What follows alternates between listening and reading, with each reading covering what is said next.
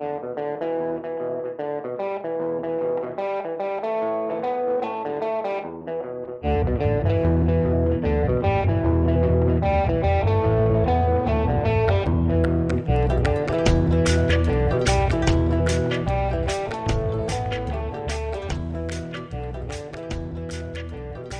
is a podcast about the Sahel. It is one in a series. In this one, we will talk about the agronomic solutions to the region's agricultural challenges. We will hear about an integrated approach that combines different agronomic techniques, organic and chemical fertilizers, annual crops, and naturally reproducing trees. And we will hear again about the interaction between herders and farmers, a central theme of the series.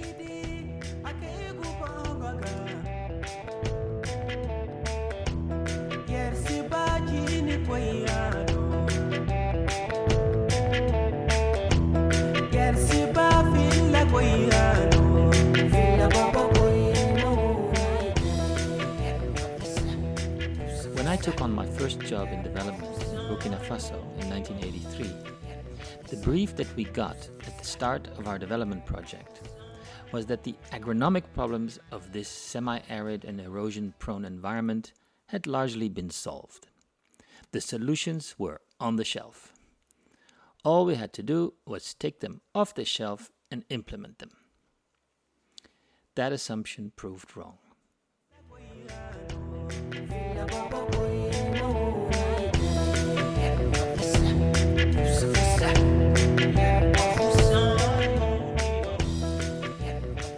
This podcast is about what in the end did seem to be successful from an agronomic perspective. So let's talk to Ferko Bodnar, who evaluated a whole range of agronomic interventions just recently. I'll let him introduce himself.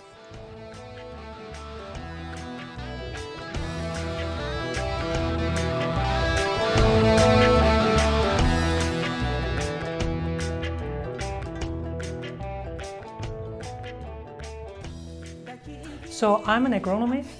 I worked in Mali between 1998 and 2002 on a soil and water conservation program in the south, in the cotton area.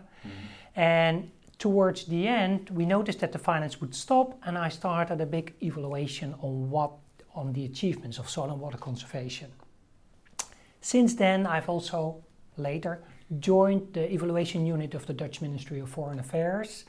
And the Dutch Ministry is currently also developing a Sahel strategy, so it's something close to my heart. What we evaluated in Mali were about 15 years of soil and water conservation measures, partly collective by a whole village, partly individual. And very often it started in the first year with a big awareness, looking at erosion symptoms that farmers were aware of. And then combine that with the first collective measures, with stone rows between the plateau just above the cultivated fields where they had cotton, maize, sorghum, beans. And very often what you saw in such a village was that starting from the second year, collective actions were less favored, and farmers started to do their individual soil and water conservation measures, which were typically a compromise between what research found perfect, let's say following contour lines, and what farmers found much more practical on the borders of their fields, and that their ox plow cultivation could also easily follow without bending too many curves. What happened was that after 15 years, we had not really checked whether it had really reduced erosion, increased crop yields, or improved farmer income. We were very much focused on training, and we just assumed that this would also help farmers. But we were then also criticized, especially by other French researchers, that said, but there's very little evidence. So I had a chance with my field staff of the CMDT, the cotton organization there, to actually interview farmers and do field observations on rills and gullies. But give me the list of agricultural techniques that the project was supporting. So you just mentioned the stone rows, You mentioned traction azine, so the animal traction. So Yeah. give me what was the list? What was So stone rows were something to start with. And if there was a plateau that was half bare, where typically people cut their firewood and have their cattle grazing, there were often also regulations on how to use that, not to cut too much, not to burn it. So that was on the plateau. Then the stone rows, and then around individual fields, we had either grass strips with andropogon or vetiver, napier in cases, check dams where you had really gullies that were not very deep but quite wide, so check dams with stones or wood or crop residues. So that they wouldn't widen? Yeah, to stop it, but they did them in the right order, because if you don't stop upstream, then it will be washed away. So, and then there was the cultivation on contour with oxplowen. Was often done in any direction that was most convenient, let's say the length of the field. But if that happened to be along with the slope, that wouldn't help. Yeah. So they wouldn't cultivate following contour lines, but they would choose the line that was most perpendicular to the slope. And that already helped, because the slopes were only 1, 2, 3%, very gentle slope.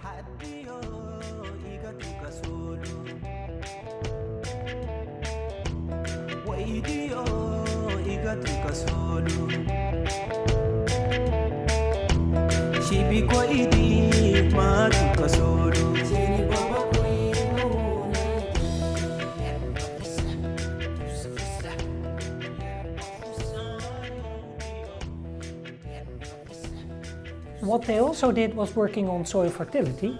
Most cotton farmers also have a few cows, 1 ox, 2 oxen, and they used improved cattle pens where they would keep their cattle at night, and they would use crop residues that otherwise would be burnt to put a small layer on the floor, so that captures the nitrogen and the organic matter content, so you produce a lot more compost than if you only have the cow manure to dry.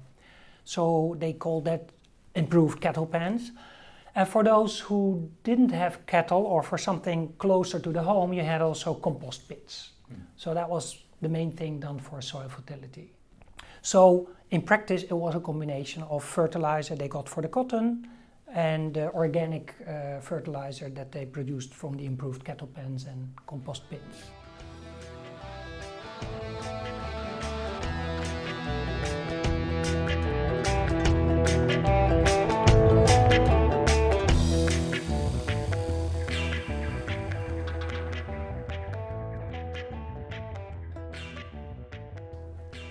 One technique, when I worked in Burkina Faso in the 80s, one thing that we didn't do was sort of help trees naturally regenerate. We tried to plant trees, which usually did not work.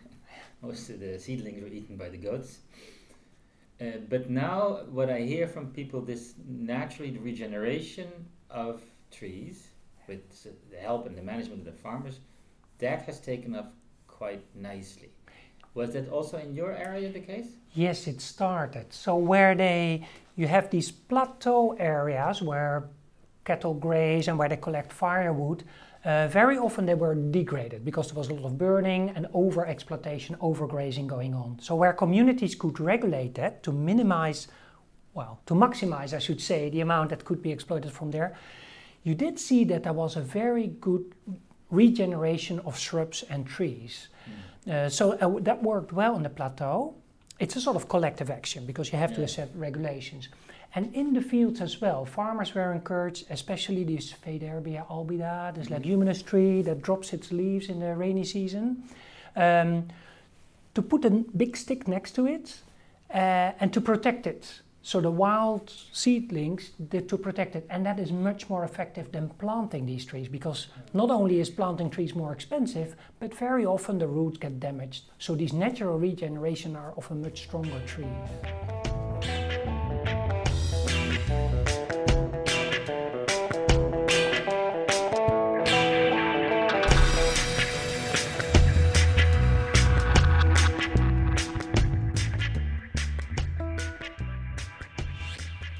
Okay, so now you evaluated all these things, or packages of these things. Yes, exactly. So we tried to separate. The difficulty was there was not a real good baseline on what sort of crop yields farmers were getting in 1985 or 86 when this project started. There were some maps made of erosion gullies at that time, in 86 if I'm not mistaken, and we had an inter-student going around in the same area with a GPS and remeasuring all these erosion gullies. And this was one of the first villages, so also with the most activities, most active village I could say. And there you see that 3/4 of the rills and the gullies, they're gone. You hardly find them, or they're filled up. There are now cotton plants or maize plants in them. So it is effective if you're that persistent in your measures. But then we also compared, we sort of reconstructed the baseline really, looking at villages that were trained more than 10 years ago, from villages that were trained recently, from villages that were not yet trained. And from these comparisons, you could also see that those that started being active 15 years ago, they now obtained by far the best yields, especially in cotton. And cotton is an advantage because they use chemical fertilizer. That's the first thing that washes away if you have sheet erosion. And another advantage is the yield records are very reliable, unlike the yield records for maize or sorghum. So it was relatively easy to show that this cotton yield really improved. And even though it improved perhaps between 5 and 15%, if you calculate the value of that cotton yield, and you look at the investment of this Dutch program, I think they invested about 7 million euros in that 10-15 year period. The benefit in terms of improved yield annually already exceeds that. But it's a struggle with a long breath, or how you call it.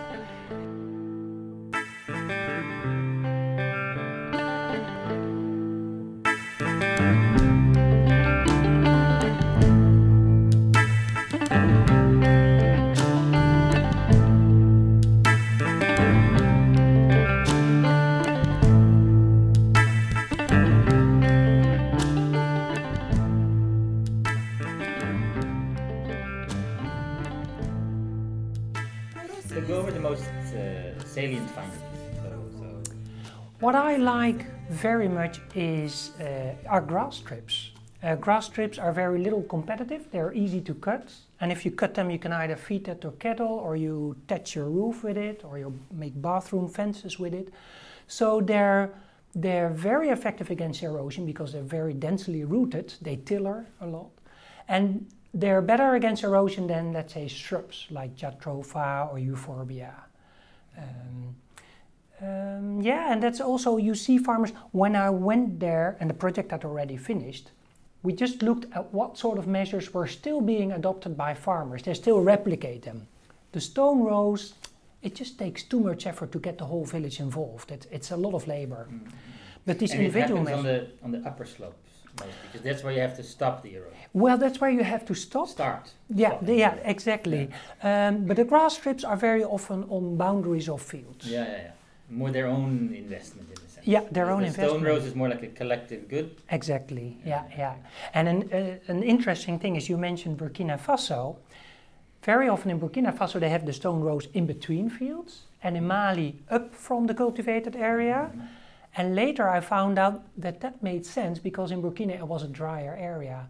Because when I looked at yield data, I had a number of years of yield data, we saw that in dry years the stone rows didn't really help because it actually stopped rain going into the cultivated areas.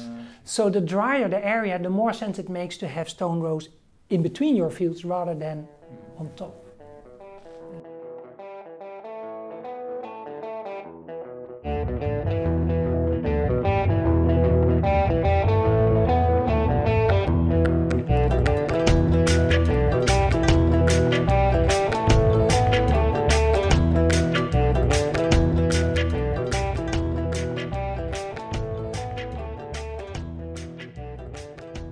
But you saw definitely a very good trend of measures that were taken many years ago. And then you also have a cumulative effect of both the stone rows and the live fences and the grass strips. Do these benefits build up over time? I think so. Because it cumulative? Yes, because what you do see both above the stone rows and above from the grass strips is sedimentation. And this sedimentation is very often more moist and it gets a little bit of fine grass, so water really infiltrates there. I read something else about a technique I vaguely remember. This is Zai. So this is also something that you can done as part of this package, no? Yes.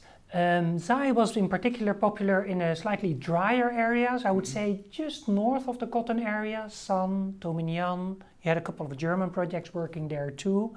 And that is really water harvesting with this sort of semicircle stones, and then you dig a planting pit in which you combine your crop residues, a bit of compost, and you concentrate both soil fertility and water for a tree or for some cereals, sorghum. So yeah, that was very effective, and I understood farmers are replicating that by themselves as well.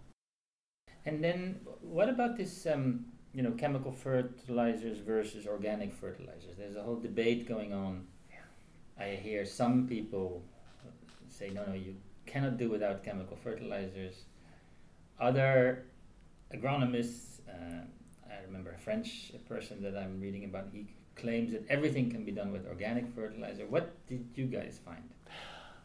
Well, we had somebody from Royal Tropical Institute, Floris van der Pol, in the early 90s, and he calculated this mineral nutrient balance, the soil nutrient balance. So he looked at what went on the field in fertilizer, compost, and what was taken out in the forms of harvest or soil erosion.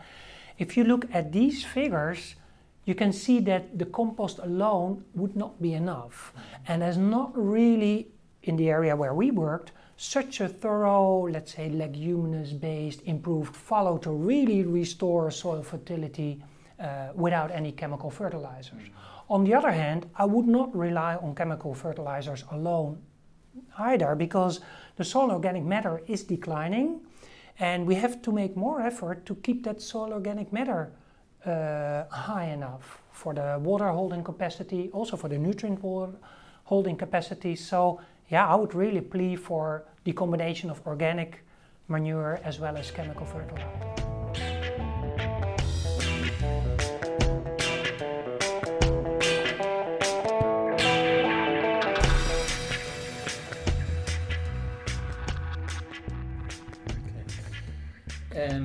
That's anything more you want to say about these particular techniques that you found encouraging? Anyone that we missed? Well, one interesting one is, we didn't really look at that in detail, but you had this jatropha, and it makes an oil that can be used in diesel generators. They tried a project in Mali. I think it didn't really come off the ground, but women really like it, this oil, because they can make soap out of it. And that is a much more interesting business case than a biofuel, because they then replace the edible oil from karité, shea butter, by something that is inedible, the jatropha oil. So you keep more food and you still make your soap. So I wouldn't I wouldn't be too disappointed that the biofuel part didn't work. I see that households still like jatropha just for making soap. Now, one thing when you talk about cattle and animal manure, then you also have to think about these pastoralists, no?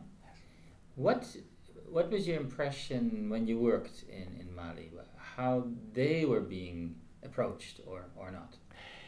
Yeah, I was there in between 98 and 2002. By then there were rarely problems in the cotton area. So livestock keepers, they had usually a fixed route that they would wander every year. They would know the village elders to contact, where can I put up tonight, or these 2 weeks, where can I go for water, where can I leave my cattle. And there were not that many problems. There were a bit more problems more north of the cotton zone, I would say. But talk also about how they benefited each other. I mean, Right, yeah, well, what happened was that these livestock herders, they would have their cattle graze on crop residues and leave cow manure instead. So it also fertilized that field. And yeah, there was not really a competition on the use of land at that time. I did notice though that the CMDT, the semi-government organization we worked for, as well as many of the donors, didn't put a lot of emphasis on also involving them. One of the stories I got from my former project director was that, a lot of development projects were being designed, consulted during the dry season when the pearl were gone. So almost by design, they fell out of the discussion about what could be done for the region, how do we protect trees, how do we invest in anti-erosion. So was that in your area also? Yes, I think so. I remember that there was actually one person from the north as an agricultural extension officer working at the CMDT, and he pointed at some of these risks. We're not really involving them. We are promoting here the collection of crop residues for compost making, but that's not very good for those livestock keepers who are also wanting to eat these crop residues. And at that time he was being laughed at. So there was not that well understanding of that we should strive for measures that benefited both groups.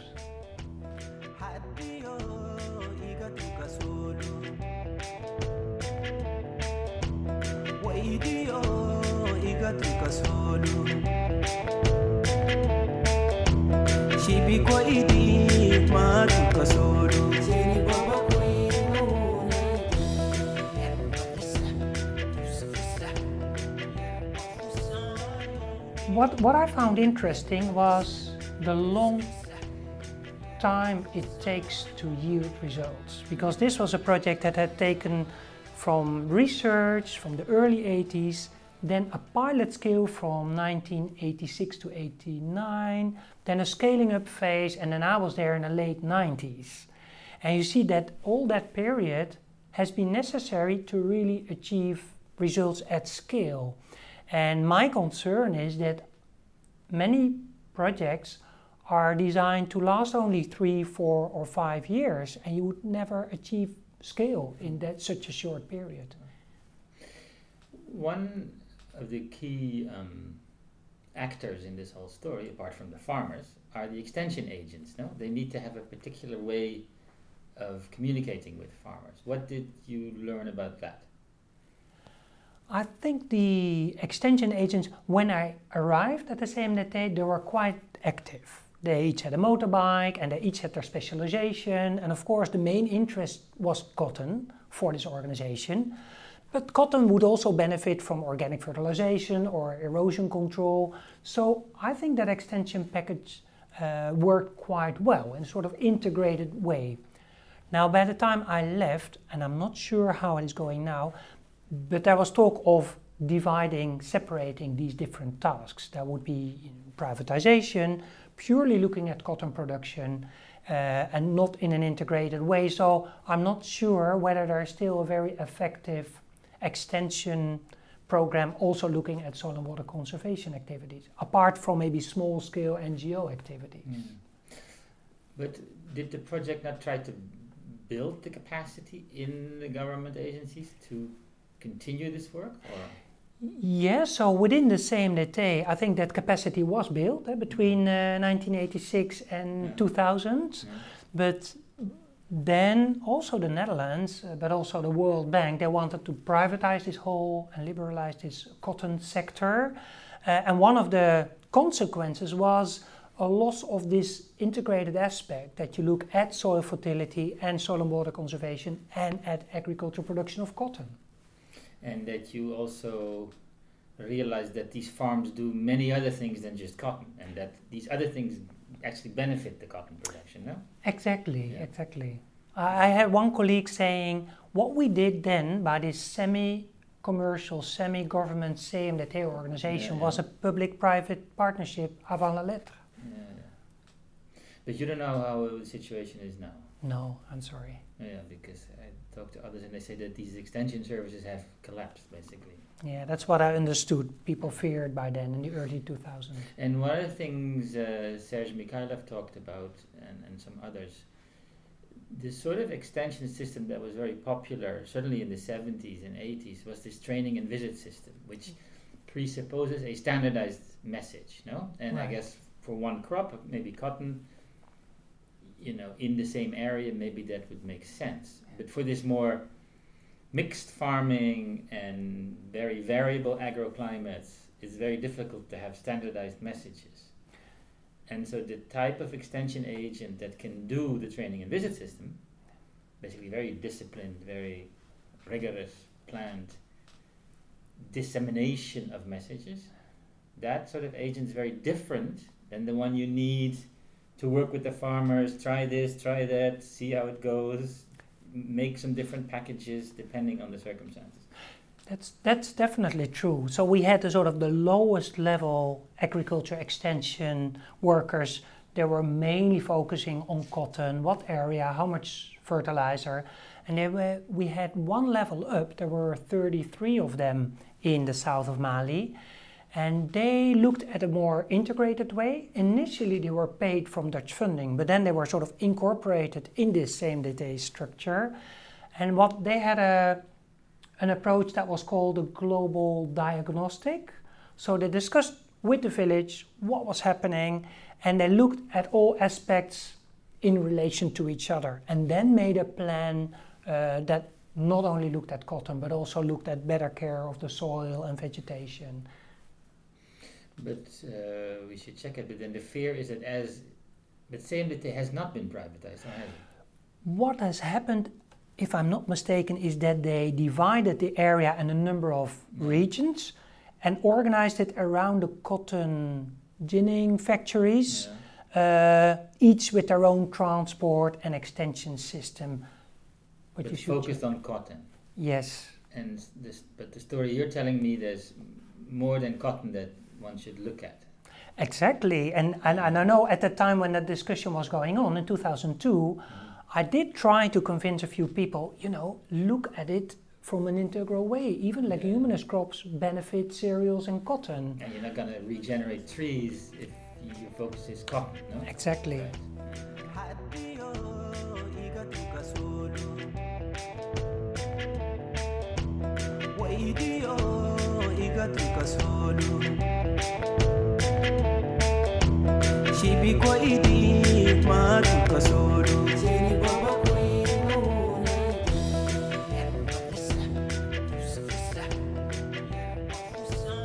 I think eventually we'll have to make even more effort than we did in building up the soil organic matter, because the amount that we added, about 700 kgs dry matter per hectare per year, was insufficient to replenish the 2 tons of organic matter that we were losing.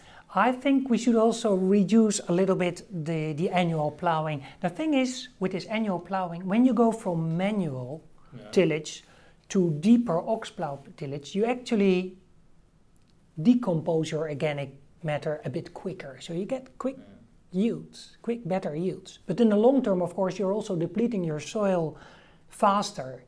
So the negative effects come in late, which makes it difficult for people to comprehend. And the same is true if you go from tillage to a conservation agriculture, where you reduce your tillage operations.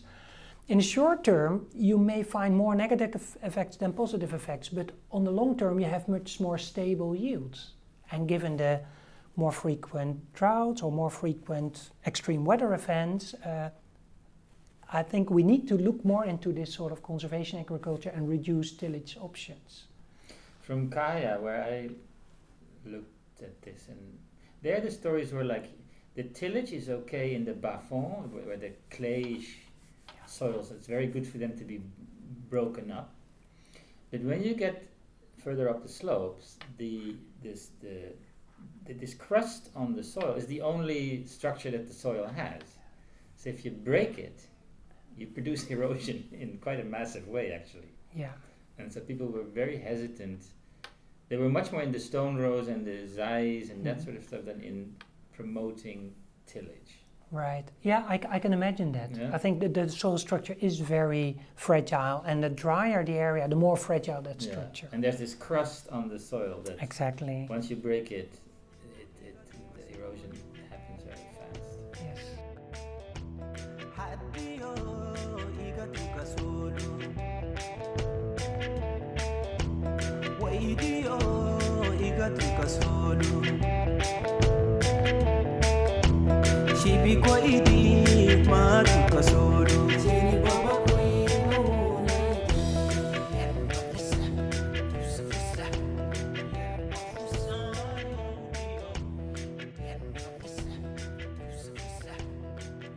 What I also appreciated from this project is this collective work.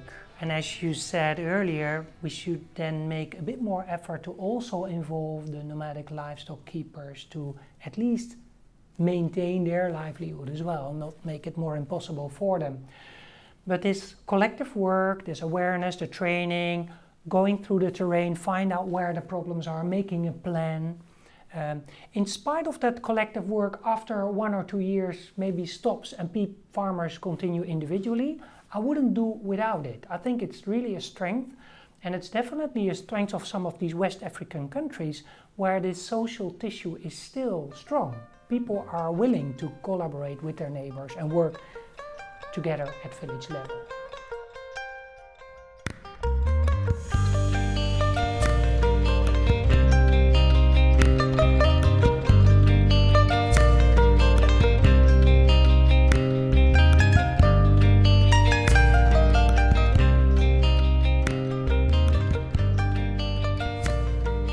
It is good to end on a positive note. Like Ferko, I have also experienced effective collective action in West African communities. For instance, I once lived in a village in Cameroon, and weddings and funerals were elaborate and very costly events that could bankrupt a person. But the cost was shared between all attendees more or less like an insurance scheme, because behind the scenes, every attendee made a cash contribution which was meticulously recorded, so that when that person had to host a wedding or a funeral, the gesture could be reciprocated exactly by the current host. We need to build on such capacity for collective action, build on the institutions that are in place and help them learn from what works and what doesn't. Then, the agronomic knowledge that somebody like Ferko Bodnar has accumulated will also be accumulating with the people on the ground. Then, the integrated approach we talked about in this podcast can spread out over the region. This integrated approach combines different agronomic techniques, mixes organic and chemical fertilizers, marries the planting of annual crops with naturally reproducing trees, and yes, partners with herders as well as farmers. The other day, I listened to a podcast about the impact of development finance in education. The bottom line was that the impact just wasn't there, and according to some, even negative. The expert desperately tried to avoid saying the word failure, but it was, of course, a failure. In the case of the Sahel, we also have had many failures, but we learn from failure. And learning from failure need not be a very challenging, complex and long-term process. We just need to start doing it much more systematically and together with the communities on the ground. People like Ferko Bodnar have taken the time to make an inventory of what works and what doesn't. Let's learn from it. Thank you for listening. Music, as always, by Anansi Sise.